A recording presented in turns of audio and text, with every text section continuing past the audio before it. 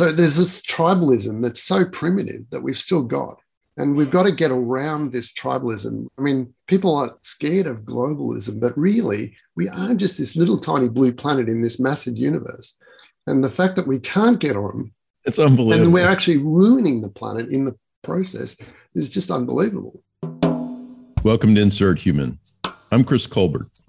As the former managing director of the Harvard Innovation Lab, I realized many things. And one of the things I realized is that the pace of technology-driven change is faster, far faster than most organizations and most people's ability to change.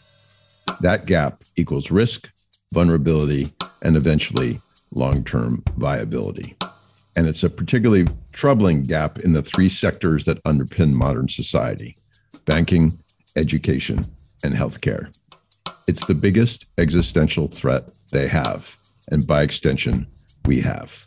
Closing the gap requires transformation, and transformation requires a much better understanding of ourselves, because at the end of the day, all transformation is human transformation.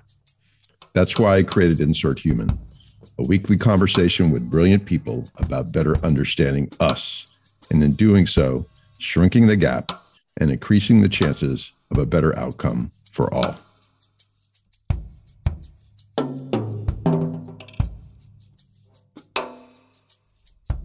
Before we dive into today's episode, an offer to all the listeners who are leading some sort of transformation effort.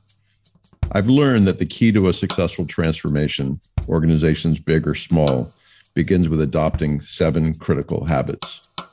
And while most of the leaders I've met have nailed some, rarely have I seen any honed to an innate, really effective level.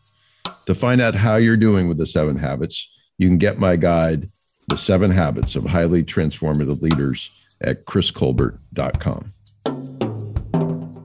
Greetings, everybody. Good morning, good afternoon, good evening. Welcome to another episode of Insert Human, and yet another very special guest. And actually, I'm going to say he's a friend of mine, even though we've only really known each other for about an hour and a half.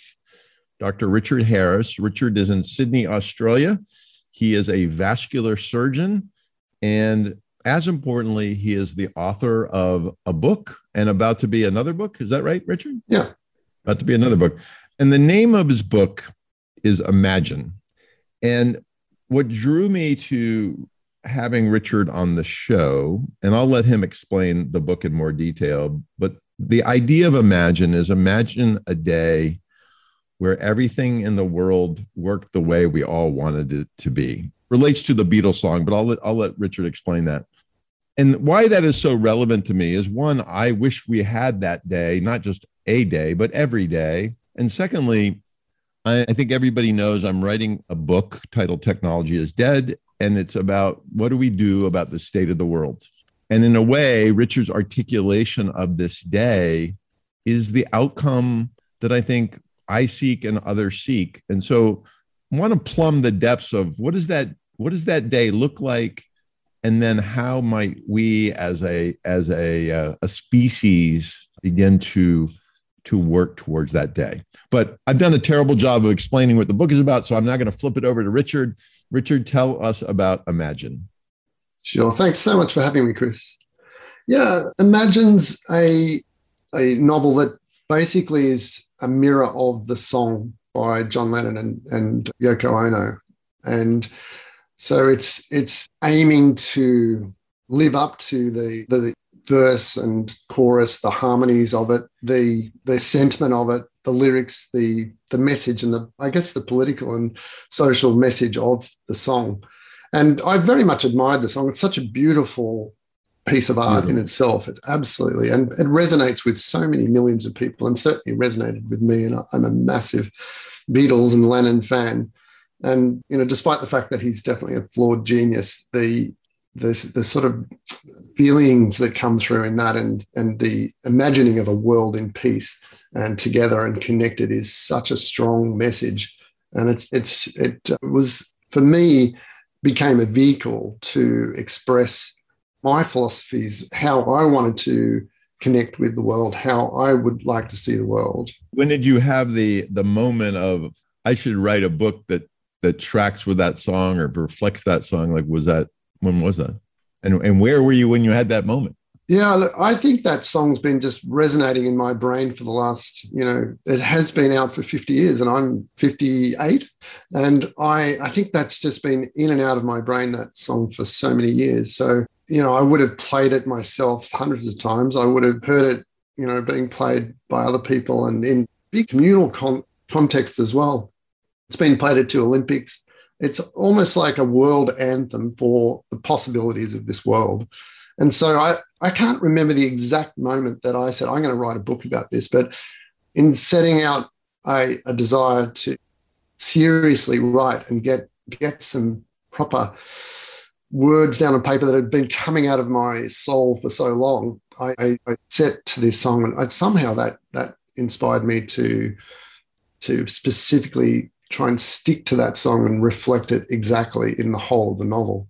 So it's not just one day, this Imagine, it's a day where the world transforms. So it's called I Day, but from then on, because of a deployment of a technology, as a metaphor almost for the change that could happen in ourselves, the whole world changes on that day. So once this technology is deployed, the entire world becomes intelligent and cooperative and non-greedy and non-selfish, and all of the rational and intelligent decisions of humanity are taken from that day. And so very quickly, military is gone, nuclear weapons are gone, governments are gone, democracy is established in a way that I've imagined democracy to be a workable and sensible way to make decisions around the world, where people with great ideas are brought forward as champions, and people can vote on these things in mass numbers with technology that we've sort of got going forward. Basic social things, the de-emphasis of institutionalized religion. He kind of said in the song No Religion, I've said that it's more, there is still a sense of spirituality and a seeking of a higher purpose and a higher love, if you like. So I don't think his intention was to ruin spirituality or the seeking of a higher love. But yeah, I think I've incorporated the loss of religiosity in the novel as well. How much of the construct of I Day would you say is derivative of the lyrics? And I should have listened to it for today, and I apologize that I didn't do that. But do you feel like in a way a prescription, or there were bits and pieces, and then as the author of the book, you filled in, the bulk of the equation, if you will? Yeah, look, I think if people read it, and more people are reading it, they will see the song in the book. And there's so much of harmony in there, and so much waves. The whole way that we change is waves, and so that song has these beautiful harmonies and waves of chorus and verse that interact with each other. And so that's the same way that the book is constructed.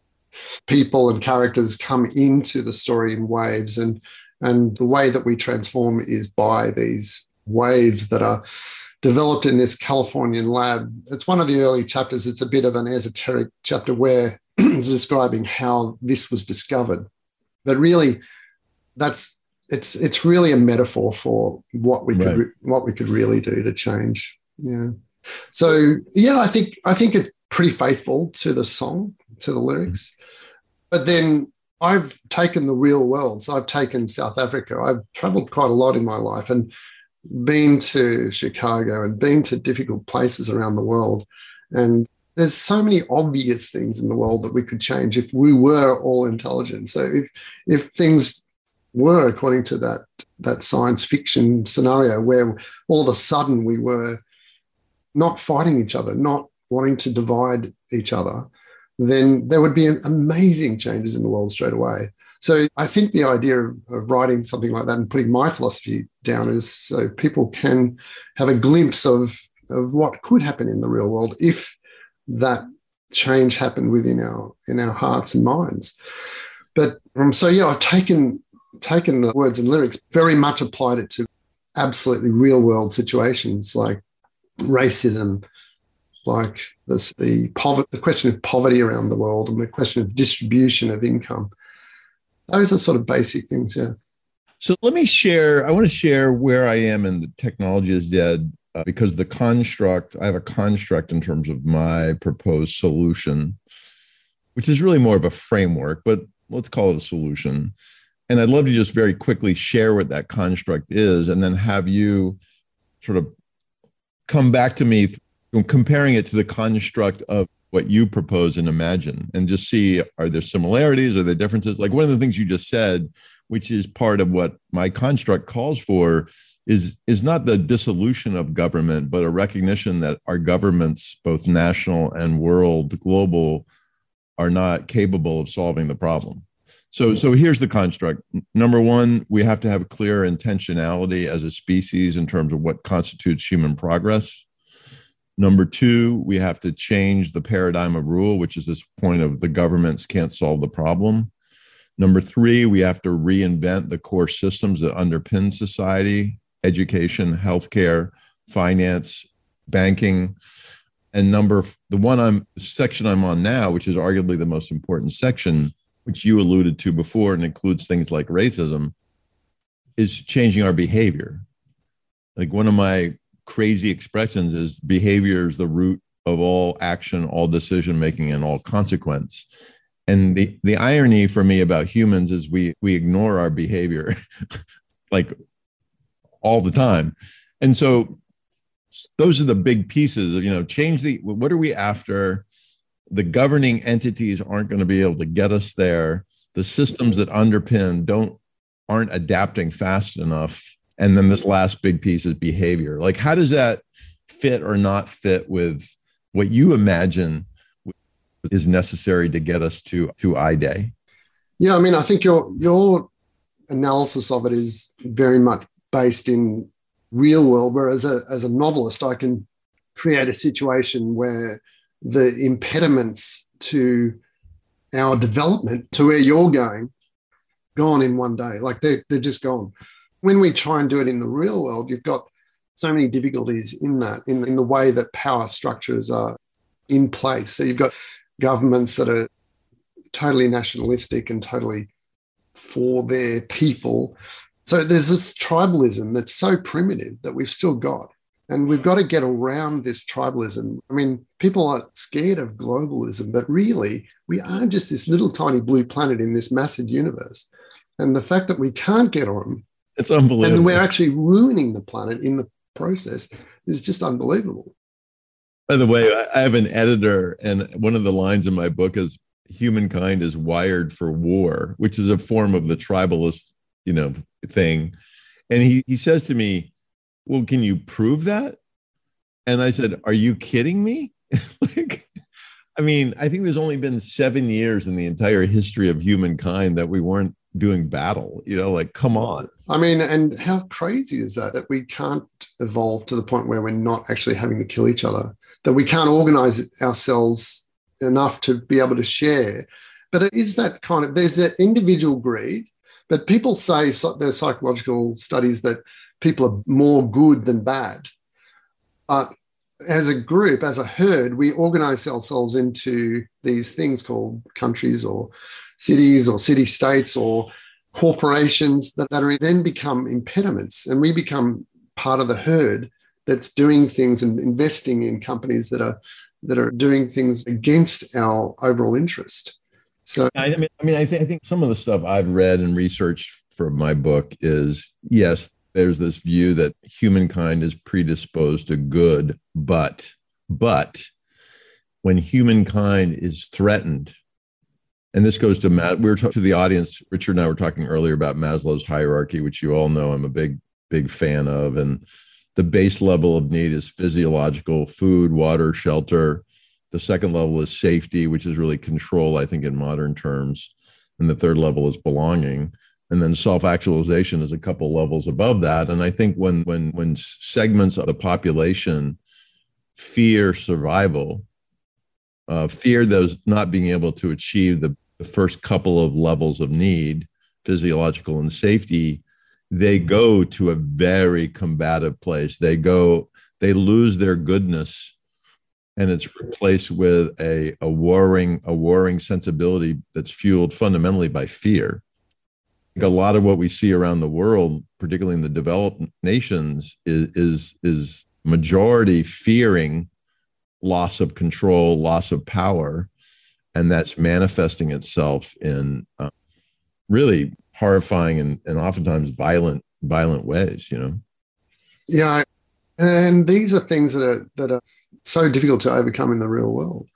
And one of the interesting concepts I was thinking about and talking about this week was, if we're going to instill kindness and compassion into people, you actually got to start really young with people. It may be too late for us oldies, that we're not actually capable of changing that much. But if we actually educate children to understand morality, compassion, ethics at a much more serious level at a young age, then they're the ones that are probably going to not become criminals and not become, aggressive. So I think that's a really important initiative to think about.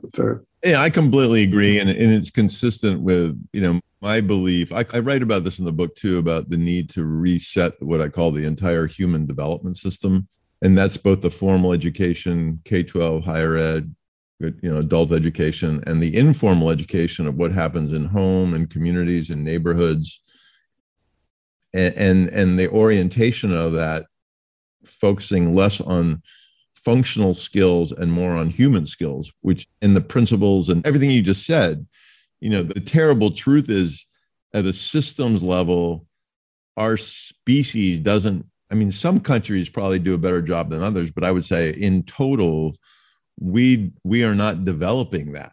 We are not oriented towards that. But let's get back to your book and I-Day. What happens the day after I-Day? Well, so many things. See, one of the features of the book is that every chapter is set in relation to I-Day. So there's a geographical setting and there's a time frame. So some chapters are set in the 24 or 48 hours before I-Day, and then it comes through and you see what happens to that particular situation. So say one chapter is set in Syria, where they're deploying the technology into Aleppo, which is just a disaster. These foreign powers are sort of playing war games in Syria. You've got all of these factions, the Syrian government backed by Russia. You've got all these different factions, and the radical Muslim faction, and you've got the Western-backed faction, and they're all, just destroying their own country at the behest of war games of other people.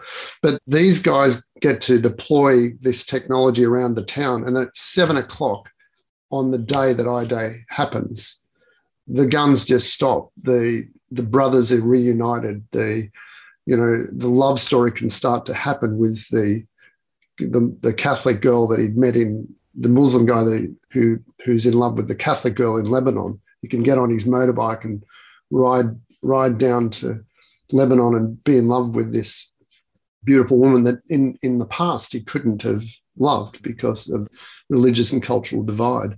So as soon as that hits, as soon as that intelligent wave hits humanity, these sort of things happen. People in Alabama, the jails are open. So 95% of people leave the jails in Alabama on the moment I-Day happens. The Uyghurs in China are released from their concentration camps, and the lovely little Chinese Uyghur family can get reunited. In the. Do they know it's coming? No, it's all done.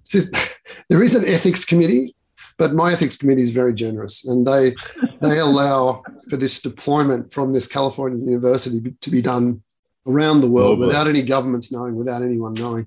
And so they just turn it on basically, and it comes in on your smartphone, and it comes through the Wi-Fi, it comes through.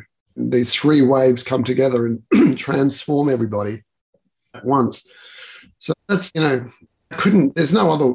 Well, that was my mechanism anyway of getting this intelligence and cooperation to happen. So there's, All right, go ahead. Oh, no, I was going to say, some of the stories are about the champions of ideas. So to explain democracy and to explain how governance would work after I-Day. Some of the main characters are the heroes of that type of thing. And that's another love story. There's lots of love stories in the book. So it's hidden. All the political manifesto, all the sort of mad ideas that I've got how the world should be is hidden in lots of different love stories and characters. How far forward does the book go after I-Day? Is it months or years, or what's the time horizon? The main characters go principally about 5 years out. But there is a history lecture done by a professor around 60 years after I-Day. So he goes through the whole history of what happened to different countries and what happened to how the world coped with it, and there's students asking questions of the professor, did it ever fail? Did the waves fail? Or could they turn it off? Would people become murderous again, or would people become criminal again? Because criminality gets wiped out by this technology as well. Basically, people aren't prone to be doing bad things to each other.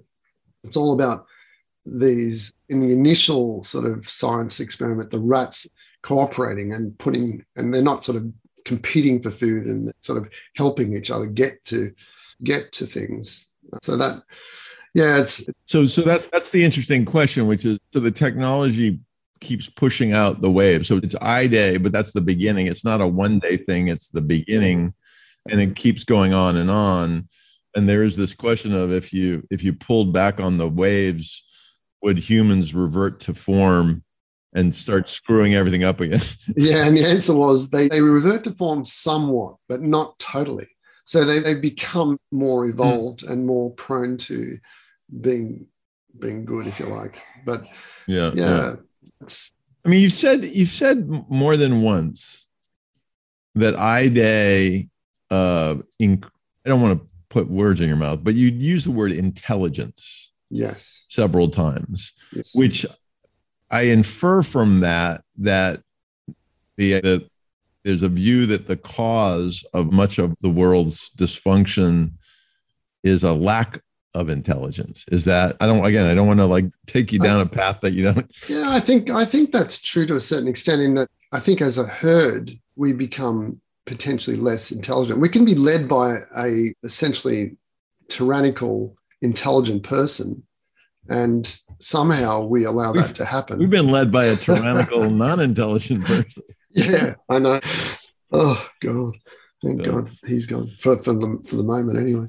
But he features in I-Day. He's President Baldwin, which is a bit sad and topical at the moment, but couldn't use President T in the story. But right. He basically, on I-Day, he resigns. He recalls the military. So the form of governance changes incredibly quickly, that people realize that this is not actually the best way to govern, to have a democracy.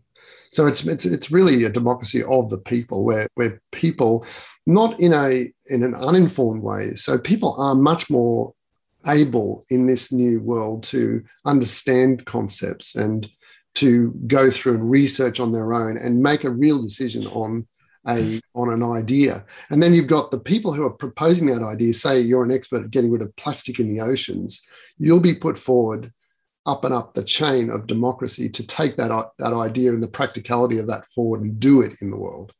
So and Richard, I have to say, I had a call this morning with an old friend that I haven't talked to in years, and we got into the human conversation. She's an education innovator person, and one of the things she said, which I so subscribe to, is the vast majority of humans are uncomfortable with complexity and not willing to do the work to understand it. And so we gravitate towards the simple, even if the simple is not an effective solution to the complex. And I think our recent election, or the last election ago, I think that was the appeal of that particular candidate, was he was proposing simple solutions that weren't going to be effective, but they were simple.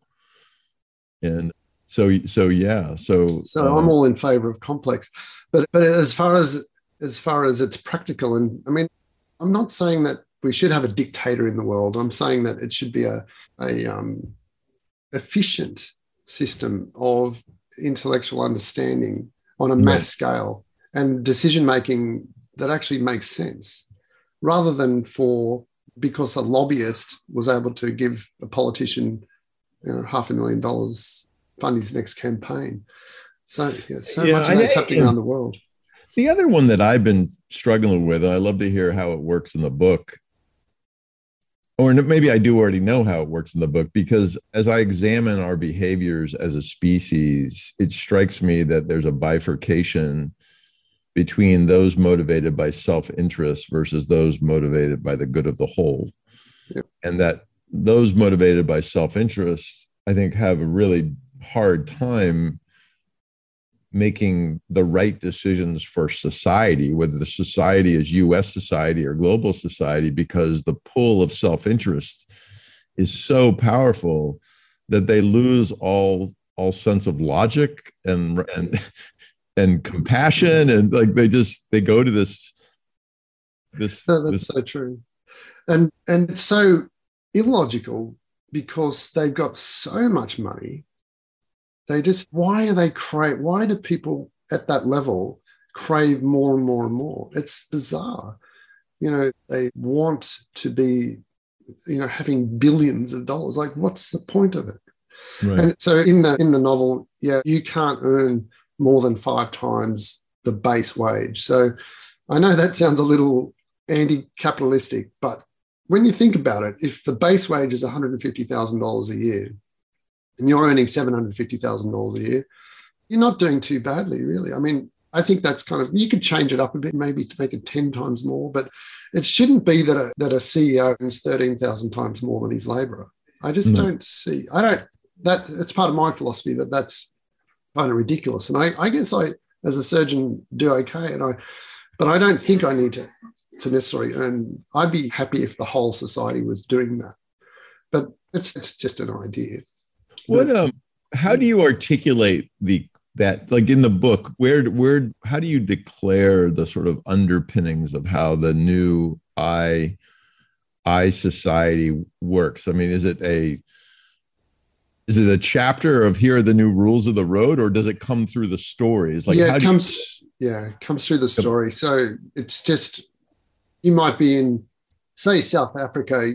It starts with a mother on a beach in Durban, and she's playing with her baby, and they're doing sand tunnels, and they go out into the surf, and just the joy of the waves. And then her husband comes back, and he's a black guy. He's a professor, and he's one of the head change people. And they're having a chat over coffee about what happened on I-Day, that she left her husband, which was a dull, ridiculous marriage, and he didn't want to have kids, and she fell in love with this guy. And then what happens in South Africa is, I don't know if you've been there, but an amazing place. The animals, the scenery is just stunning. And if you go to the rich white townships, and it's like most fanciest malls you'll see in America. I mean, exactly the same.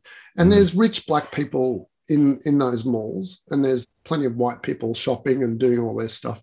But then if you go 5 kilometres out of town, there's these mass ghetto townships, where the shanty towns with just iron cladding and terrible poverty, and these tens of thousands of people in these little townships outside every town. And that's what you see on the countryside of South Africa. So in I-Day, when that changes, those towns get wiped out straight away. With the world distribution of money, and that's just not considered fair anymore as far as the world is concerned. So the black people in those townships go and live with white people. They've got these huge houses that have been all locked up, but nobody's scared of anyone anymore. Nobody's going to hurt anyone anymore in this world. And those townships are then rebuilt, and and people are living in a normal architecturally fair world. So those are the sort of broad things that happen as you see as the deployment of that happens. So there's sort of these personal level stories and mass.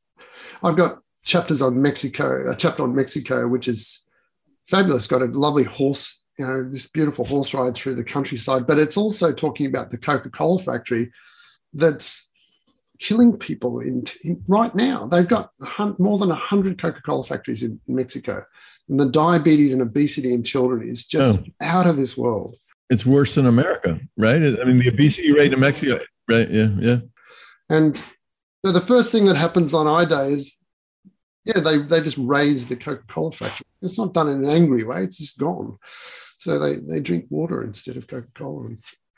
It really is amazing how we enable these things that hurt us, both at a macro level and at a micro, very personal level. We enable these behaviors that hurt us. And so, mindful of the time, I think I can't wait to read the book. By the way, how do we find, are you on Amazon? I assume you're on Amazon. Yeah, Amazon. Imagine a Novel, Richard A. Harris. Richard A. Harris on you can get it through bookshops and Barnes and Noble and all that sort of, all of those places. Google Richard A. Harris. And the website's pretty interesting, richardaharris.com. It's got lots of info about the book and how to get it, and a little bit about me and a bit of I-Day and the book. So, yeah, they're the main ways to grab hold of it. So a couple of things. One is, in my book, the last chapter, so I'm on chapter 14, and the last chapter is, I'm realizing needs to be some sort of call to action, structural opening that I can't leave the reader with. The world's kind of screwed up, and if we do these things, it'll be better. Have a nice day. I have to give them some avenue. And I think you and I need to start talking about how do we move towards an I-Day, which maybe isn't as magical as the day that you've depicted in the novel, but is a day where a global day where we recognize the need to transform, and in that, the different behaviors to exhibit, the different ways of thinking, whatever. But I think we could maybe bridge what you've crafted and what I'm trying to craft into a beginning of, dare I say, a movement of sorts. Yeah. But in the spirit of movement, I'd love for you just to leave us with, if I'm a listener, and I am a listener, and I'm motivated, which I am, what can I do? Like we're all, I think, listening to this and saying, we want a better outcome. We want a different set of circumstances. We want greater equality. We want to eliminate racism. We want a healthier world, physically, mentally, spiritually, emotionally. But I think, oftentimes feel completely paralyzed. I also think, to your point in the book, we don't believe our governments are going to get us there, whether they're our national governments or our global governing organizations. That none of them have shown any capacity to really operate at a global, for the benefit of all, level. So what can I do? What can I, Chris Colbert, do starting today, tomorrow, to try to move towards that I-Day kind of expression, that I-Day kind of reality? Or, can I do anything? Yeah, I think you can do lots of things. I mean, number one, read the poets, read it, imagine. I mean, it's having that understanding and having that conceptualization that things could be better is probably half the battle. So I think the more people that do read poetry, read practical things that they can do. I mean, in terms of what you can do, you can realize and understand yourself that every little act of compassion and kindness is worthwhile, and you are contributing to the evolution of man if you're doing that, and being mindful of that and working towards doing that fairly regularly. I loved your suggestion last week, Chris, of kind of smiling at people, sort of saying hello as I'm walking my dog, and I did that all week, and truly it was a wonderful little practical, it's amazing, right? Suggestion, and I got some beautiful smiles and acknowledgements from people. A few people had their head down, and you couldn't catch their eye type of thing. But it was a terrific little thing to do. I have learned, by the way, because I do it daily. I mean, it really is part of my practice, if you will. I've learned that approximately 1 in 10 people think you want something from them. Yeah. Yeah, right. At least in America, at least in urban America, when you say hello to a stranger on the sidewalk, 1 in 10 are like, oh, is he going to ask me for money? But yeah, I love that. I think just, you and I were talking earlier about the whole idea of leading from the heart, which sounds trite and corny, but I think it's not. A, it's a very powerful thing to do. And B, I think for a lot of us, not necessarily because of the way we are, but the way society has effectively taught us to be, is you're not supposed to do that. Yeah. You're supposed to lead from the head, and you're supposed to lead from a position of skepticism. And I think to the extreme of that, distrust. Yeah. And, leading from the heart is one of my heroes of all time is the Dalai Lama. And the way he composes himself and the way he interacts and the way he looks at the world and the way he looks at every human being is so profoundly loving and compassionate. Yeah. And if we could all just take a little piece of that, Interesting. We can't, but I guess it's just even just talking about it though, Chris, is great, because you're putting in the minds of people out there to go and have another look at his philosophy, and that sort of putting that into people's brains is a very positive thing in the world. Yeah. And he obviously does it on a mass scale and brilliantly. So if we can sort of be inspired by those incredible people, that's definitely worth doing. So you're doing a great job. No, thank you for that as well. But before I let you go, tell us a little bit about your next book, because this is also very different, but also, I think, for me, very interesting. Tell us a little bit about it. Yeah, so this is based in the 11th century and a little bit fascinated with the Normans of that century. And they're a bunch of Vikings that came down from Denmark and decided they wanted to live in France and took over Normandy, had a bit of an uneasy relationship with the French king. And William in 1066 decided he was the rightful king of England as well. So that was a very interesting year. They had a pope he was pope 3 times. There was all sorts of interesting things going on in history. Paper was being being made in Morocco, but hadn't made Europe for 3 centuries until I think the 11th century was when paper started being made in Spain. So the Moors brought it up to Spain. But it's also a love story. This is a historical romance between a poetic Norman knight who happens not to be as brutal as the rest of them, but is the mastermind of William getting on the throne, and a sort of Celtic, mysterious, red-headed Anglo-Saxon woman from England. So, yeah, I've got to kill off her husband and a couple of... Sounds like a made TV series. Yeah, look, I think Imagine's the Netflix series. This is more the movie saga, I think.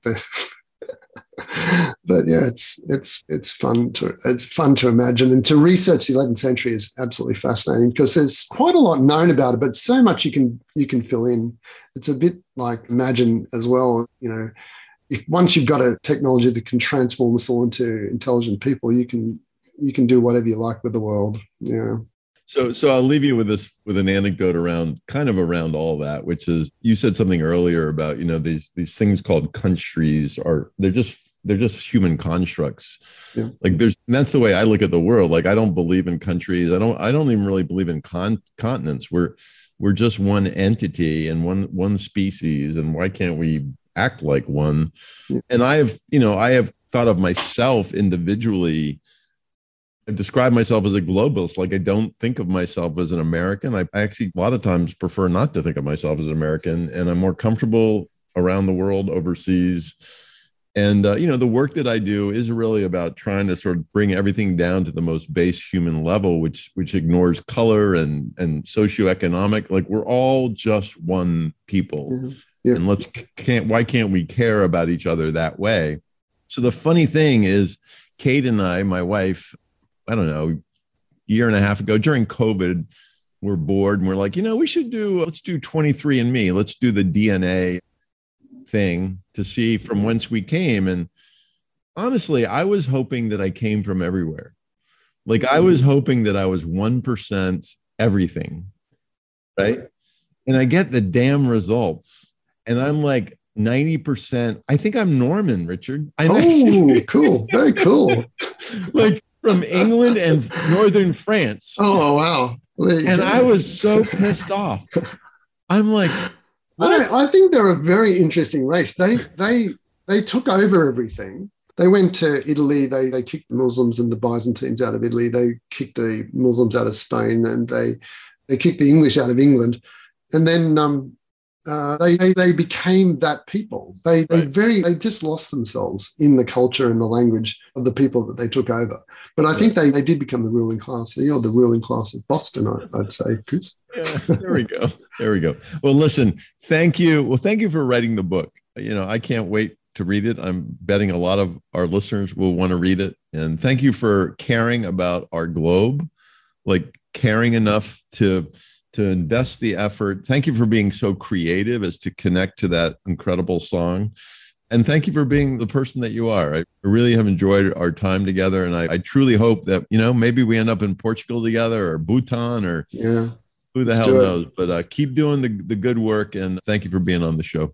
Thanks so much, Chris. Great to talk to you. Thanks for listening today. Wherever you are as a leader on your transformation journey, you'll find more helpful resources at chriscolbert.com. From more podcast episodes and my film talks from around the globe to my blog and books. And if you're a CEO or leader interested in getting my advice, you can reach me there too. Just head over to chriscolbert.com. Thanks for listening.